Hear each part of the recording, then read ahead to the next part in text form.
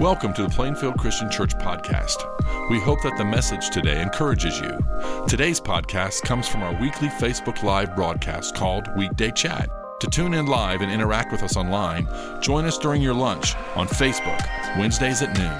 Enjoy today's podcast.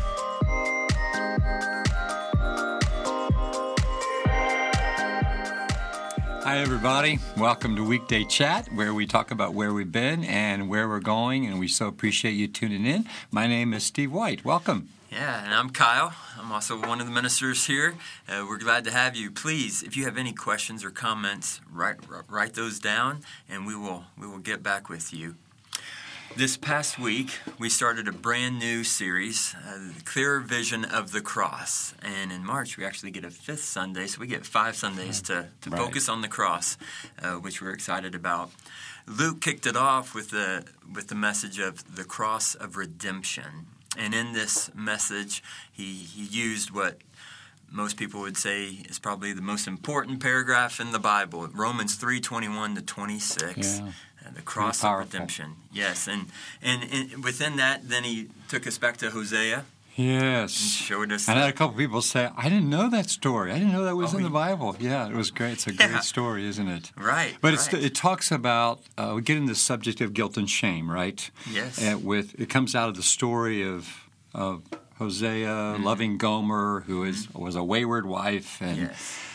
What we resonated with is we live in this culture of guilt and shame. Oh, yes. Guilt focuses on something we do, we feel badly about. Shame has to do with how we feel we are as a person. It runs deeper than guilt. Yes. So, Kyle, let's say you're sitting with somebody talking about guilt and shame. What advice, what direction do you give somebody who's dealing with guilt and shame? Yeah. When I think somebody, asking, what would God want me to do with this? The two things that come to my mind are, first of all, I think God wants you to feel that, the weight of it. Mm-hmm. I think that's when it can lead to a place of brokenness, and that, God desires a broken and contrite spirit. Yes. So I think it's naturally a good thing to feel that, but it ultimately he would want you to lay it at the foot of the cross and let it be redeemed, let it be made whole. I think only when we feel guilt and shame can we truly feel the freedom of forgiveness. Absolutely. In that new area of just freedom. And so I think it's kind of like both, hey, feel that. So don't deny it. Don't deny it. Yes. Lean into it, feel it. But then when you lay it down, I think you'll have a greater response of being forgiveness. Sure. I think if you understand the cross at all, then you're going to understand the concept of sacrifice and grace. I mean, our minds can't maybe comprehend or talk about how powerful the love of God is, but if you understand what happened at the cross, that there was a sacrifice, then it's going to lead you to know I'm to follow and lay my life down. Right. Well, and I also think, when we carry guilt with us and we carry shame with us, we replay it over in our minds. And Satan is called the accuser. He's always wants to bring up the past. Right. And I think we have to practice the discipline of speaking to ourselves more than listening to ourselves. And listening is when we allow that to be replayed. Instead, we want to learn to talk to ourselves. And what we say to ourselves is the things that we know are true.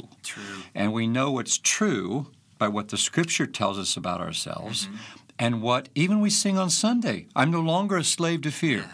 I'm a child of God, for instance. Right. I am clean. I am forgiven. Christ died for my sin and my shame. Those are the kinds of things we keep saying to ourselves and drive them down deeply until we really believe them. And that's why we have to be people of the Word more all the time, because God speaks truth. Right. The evil one's native language is lying, the Bible says. And so I'm prone to camp out in his lies, right? Yes. And so I've got to let the God speak to me by his scriptures. Yeah. No condemnation. Yeah, no condemnation. Those Right, are in Christ definitely. Jesus. There's Right. one right there. That's a good Right.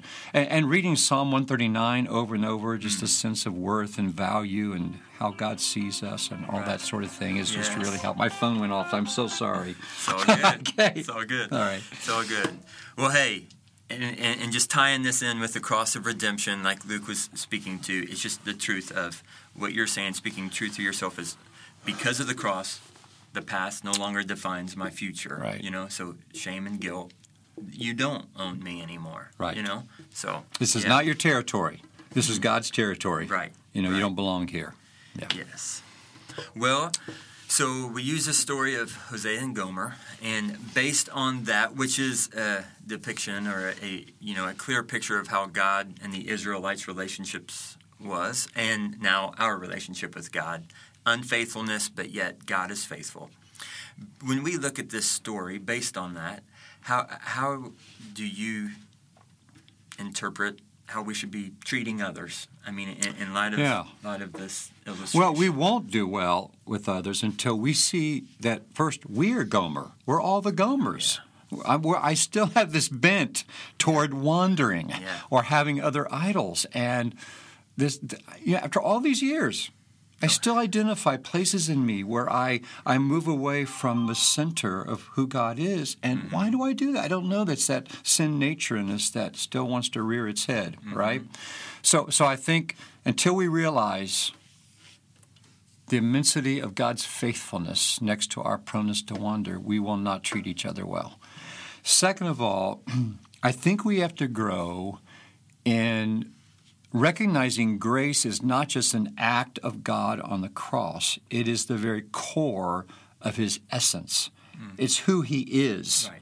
So the more he fills us with who he is, then the better we are at grace flowing out of us. If we think it's just something we do, then we're going to limit it. Yeah. But if it's something we are, as he is, this gracious God, then it will more naturally come out of us in the way we treat all kinds of people. Yes, yes. How about your thoughts? Yeah, it's. I mean, Jesus clearly said, "Love others as I have loved you." Yeah. Of course, Hosea couldn't have quoted that yet because Jesus Right. wasn't on the scene Right. yet. But for Hosea and obviously for us now too, he would have already known who God is. That God is a slow to anger, gracious, compassionate. Abounding in faithfulness God, and therefore, because it's easy to just say, well, you should love him, but I ask, well, what does that look like? I mean, what does that mean? And I like when you get thinking about, oh, wait, there's a faithfulness that I need to be compassionate, I need to be slow to anger. I think that describes what love is. Yes. You know? And what we're going for is not just loving a person because God commanded me and I need to do it. Now, that's true, Right. but we want him to be so woven into us, Natural. it just comes out of us. We don't even have to pray about it. It's just right. who we are, right? Right. Because he's in us. Absolutely. Yes. So we move from, doing work for God, like extending grace, to God doing his work through us. Yes, You know. absolutely. So, Yes. now, we both walk with people. We meet with people. We work Yeah. with people, right? Has there been a time when you walk with somebody who is just overwhelmed by guilt and shame, and you watch them come to Christ and then experience that cleansing and freedom from the guilt and shame? Right. It's an amazing experience Yes. to see that light up in people's eyes and make connections. This question hits me at a sweet time in my personal life this week as Stephanie and I, our oldest two, are going to get baptized this Praise Friday God. evening. But what's so cool about that is it was easy for me to kind of go this angle, and I'll let you come at it the other way, but over the past few months, of course, we've always had conversations, but over the past few months, both of our older sons have come just crying, just weeping Wow. on the realization of the weight of what God has done for us and what Jesus did and what it all means and how we are, but how we can be now because of the cross. And so it just, again, I mean, hey, the moment they said, hey, as soon as Stephanie told me, hey, you're going to be a dad, that's your instant prayers. Oh my goodness, I want this kid to know Jesus. Yes, before right. It comes out of the womb. And so for me, it's just a sweet spot this week to think about this because I'm seeing the realization in the eyes of my own sons. Yes, and they're going to be spared from so much guilt and shame that life from choices with him. He keeps us from that, right? Yes. But obviously, adults who come to, faith later in life and deal with some of this hefty shame or guilt of maybe some choices they've made in their early adulthood. Sure. I'm sure you've experienced that. What? Well, yeah, the one that stands out to me, it's a pretty sordid story, so I'm not going to say many details, but there was a woman I met with years ago, and she had been very involved in the life of Christ, but she came home and found her husband unfaithful with another man, and she went off the deep end. She just went off the deep end, and her behavior went terribly south. I mean, she went out to bars to find men who would beat her up. She was subject to abuse because she felt so worthless. To hear her story was just so ugly and sad, and it was just a terrible thing. But she was one of these people that we just continued to walk through Psalm 139 and then Psalm 51 on the brokenness and David's confession, and then she was baptized into Christ. And just to watch her freedom from all of that, from all her anger, her unforgiveness, the way she had been wounded herself, and then she created wounds on herself, and then be free. I mean, it was an amazing thing. And we've got people in certainly our fellowship here that could give testimony after testimony of that freedom that came. And so, anyway, it's a great life being in Christ, and what a great God to rescue us from sin and shame. So this coming Sunday, we'll be dealing with the cross of love and different facets of redemption and now love, and we're going to see just this tremendous humiliation of Jesus on the cross, what he did to demonstrate to us the life that he wants us to live. It is a cross of love.